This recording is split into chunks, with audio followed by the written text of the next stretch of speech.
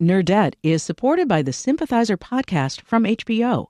Join host Philip Nguyen in conversation with the cast, crew, and author Viet Thanh Nguyen as they discuss the making of this historic HBO original limited series. Stream new episodes of HBO's The Sympathizer Sundays exclusively on Max, and listen to the Sympathizer podcast wherever you listen to podcasts. Think on your feet for our Fast and Curious 5K, a one-of-a-kind race hosted by WBEZ and the Chicago Sun-Times on Saturday, July 27th at Humboldt Park. More info and early bird registration at wbez.org/events.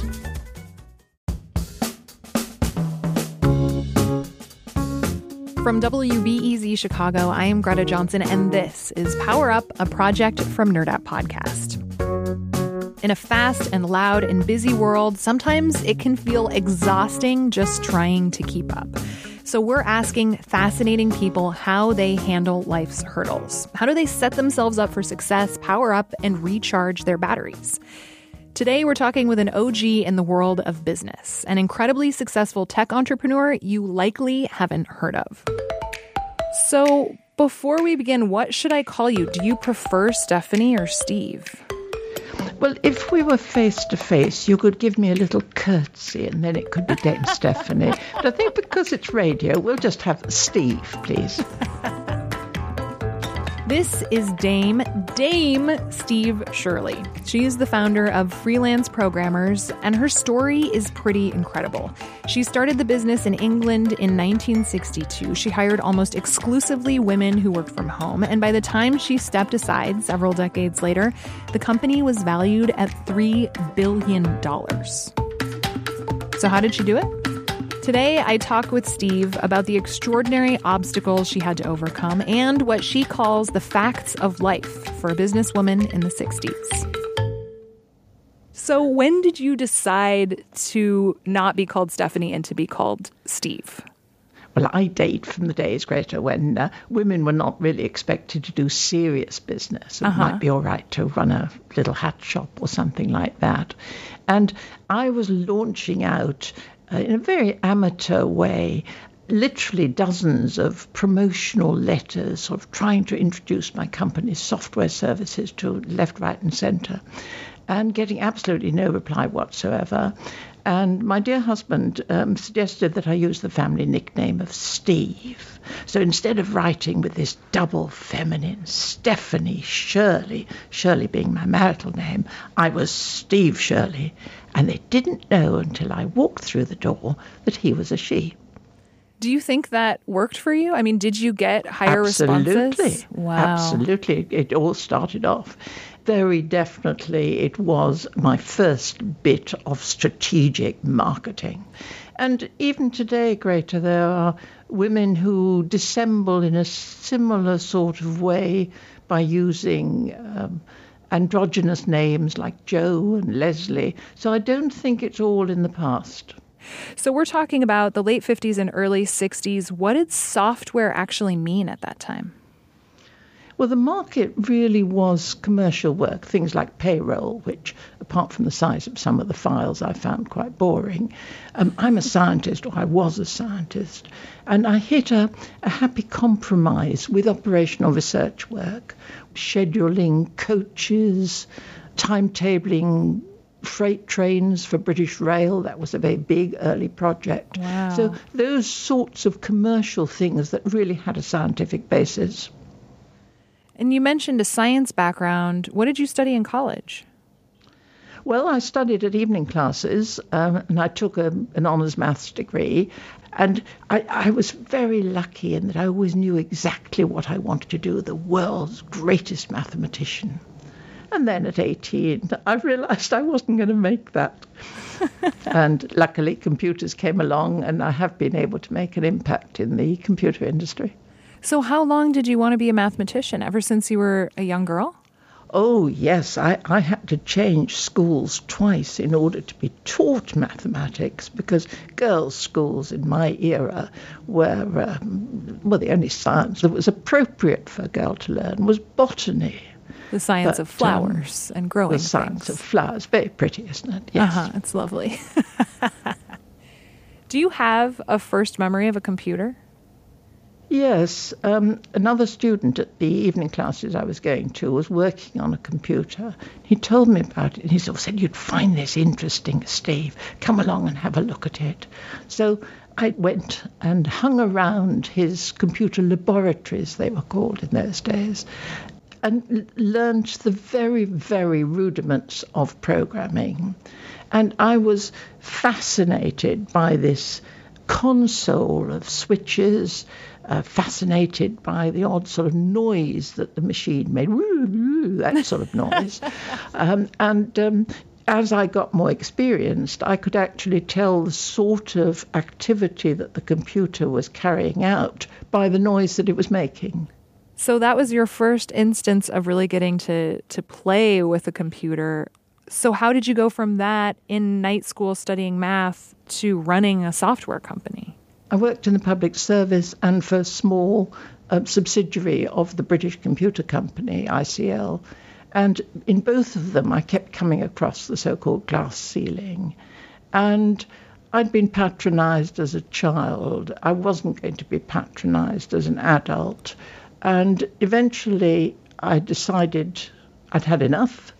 And I was going to set up a software company to focus on the software rather than the hardware of the computer, and have it really, really the sort of company that I wanted to work with. And I knew that lots of other women would like to work in that sort of company. So it was highly flexible, very much team working. I would check your work in the morning, you would check my work in the afternoon, very flat organizational structure. And it was just a very different sort of company that people laughed at for its structure, laughed at because we were all women working from home. And they laughed because at that time, nobody would try and sell software. Software was given away free with the hardware. And so the concept of a software house was very alien. So essentially what you're saying is the company you wanted to work for and the leadership style that you wanted to have didn't exist at the time, so you made it up. I made it up, and, it stood me in good stead. I just love that so much. Why did you decide to predominantly hire women? I wanted a company that was suitable for me, that I would like to work in. And I knew that there were lots of women who had also hit the glass ceiling and were completely and utterly ignored by the industry. IBM, for example, employed quite a few women and trained them very, very well. But as soon as the women wanted to go part-time because they were taking on domestic responsibilities, they didn't allow part-time systems engineers. And they all came to me, well-trained, in IBM, thinking, oh, that's wonderful. I had a good break there. There was a really fascinating moment through the course of history and your story specifically as well, which is the anti-discrimination laws that came into effect, and I think it was 1975. It was indeed. There we'd got this policy of employing women, and minute number one in the company's annals was that it shall be the employment policy to provide jobs for women with children. And I did actually talk about jobs. And then I realized how important training was, and that changed to careers for women with children. And then later on, as I've explained, it came women with dependents. When the equal opportunities legislation came through, you would think somebody like me would be absolutely delighted. Right. And a bit of me was. But it made my business model illegal. And so we really had to rethink everything and start to employ men with equal opportunities in all ways, as long as they were good enough, of course. And before that law took into effect, do you know what percentage of employees you had were female versus male? Oh, 95, 97% or something. Of the first 300 staff, 297 were women. I mean, that's what we did. And it sometimes worked against us, Greta, because people would remember us for what we were rather than what we were capable of doing. And one really had to battle that we weren't just seen as, this funny little company of women. We were memorable, thank goodness, but we did break into a male world. That meant also then that you had to work twice or 3 times or 4 times as hard to prove your excellence? I think that's always true for women, have to be that much better if they are to survive in a mixed environment. We certainly measured our own productivity, and I think it came out at about plus 40% because we focused on the task in hand. We were not in an office environment, so gossiping, what did you do at the weekend? Did you see this bit on television? And did you know so-and-so? We just got on with the work. And we were highly performing. And we became a large corporation. When we were acquired in 2007, we were valued at $3 billion. And we did then employ 8,500 staff, men and women, which is how it should be. What was it like to have that happen after building this thing from scratch because nothing else existed like it? Oh, that's success, isn't it? I'm just disappointed that not more people followed the model. But I did feel very proud of the team. They were good and had excellent people. I mean, one of them became president of the Australian Computer Society. These were really tip-top people who had come to me because they could grow. And I think of myself as a gardener. I can grow people, or I did in those days. That's funny to hear you say that, given the fact that you told me earlier about how botany was the only thing women could study. You are a botanist after all. Perhaps, yes. Thank you.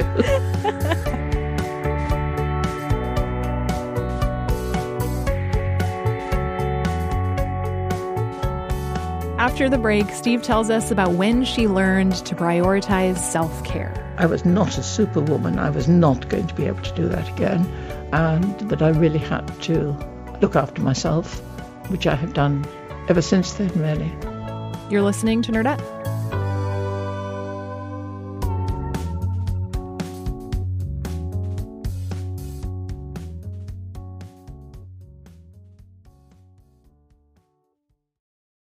Nerdette is supported by the Sympathizer podcast from HBO. Join host Philip Nguyen in conversation with the cast, crew, and author Viet Thanh Nguyen as they discuss the making of this historic HBO original limited series. Stream new episodes of HBO's The Sympathizer Sundays exclusively on Max, and listen to the Sympathizer podcast wherever you listen to podcasts. Think on your feet for our Fast and Curious 5K, a one-of-a-kind race hosted by WBEZ and the Chicago Sun-Times on Saturday, July 27th at Humboldt Park. More info and early bird registration at wbez.org/events.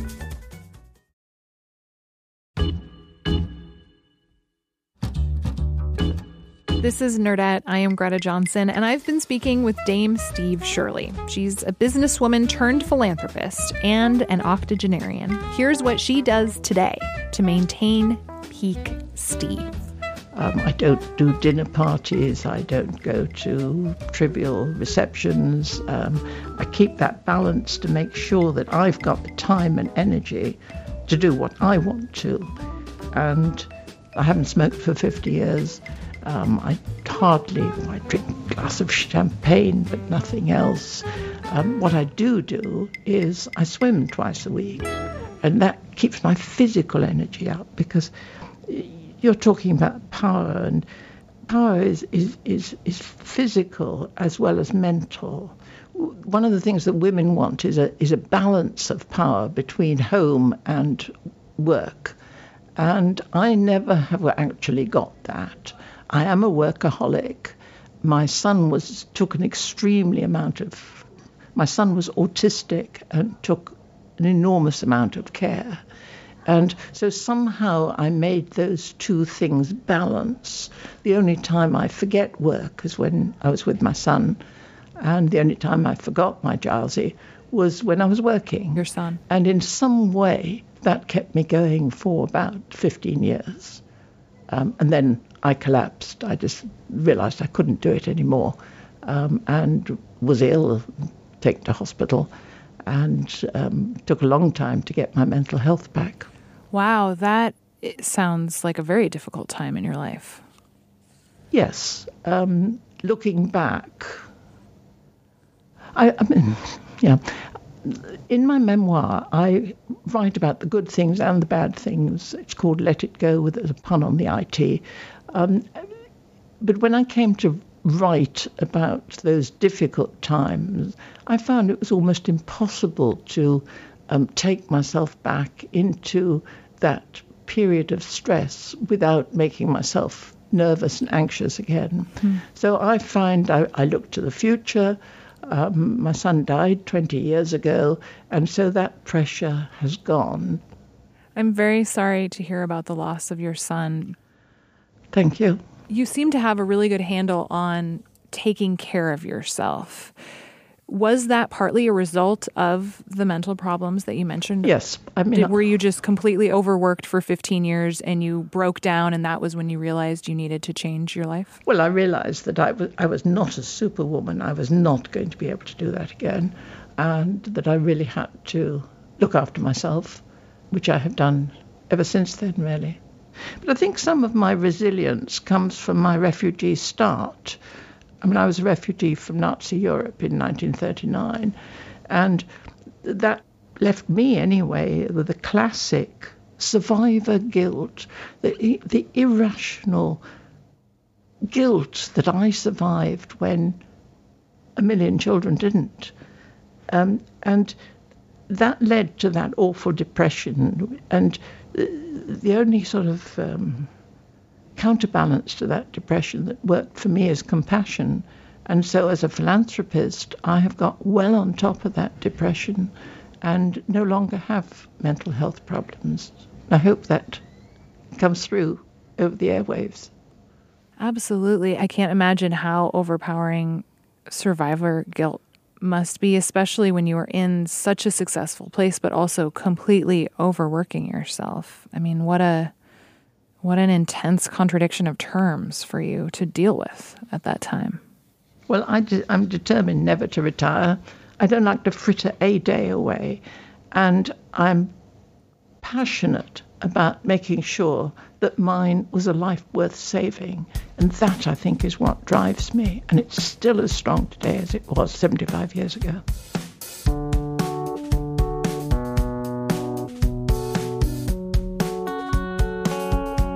Dame Stephanie, thank you so much for talking with me. I really appreciate it. That's lovely. Thank you very much indeed for inviting me. We also want to hear from you. How do you recharge your batteries? How do you make sure that you are peak you? Here is an idea from Jessie in Chicago. Lately, the way I've been powering up is by playing an MMO called Guild Wars 2. Initially, I was too embarrassed to admit to people that that was my way of powering up, but as my best friend wisely reminded me, Nerdette is all about being unashamed of your nerdy passion. So I can't solve my problems in real life by hitting them with an axe, but I sure can online. Thanks. Love the show. Oh my God, I love that so much. Own your nerdiness. It is always totally cool. I am not much of a gamer myself, mostly because I'm just terrible at actually seeing things on screens. But I love that that is what you do, Jessie. Tell us how you recharge your batteries. You can record yourself on your smartphone and then email it to us. Our email address is nerdettepodcast@gmail.com.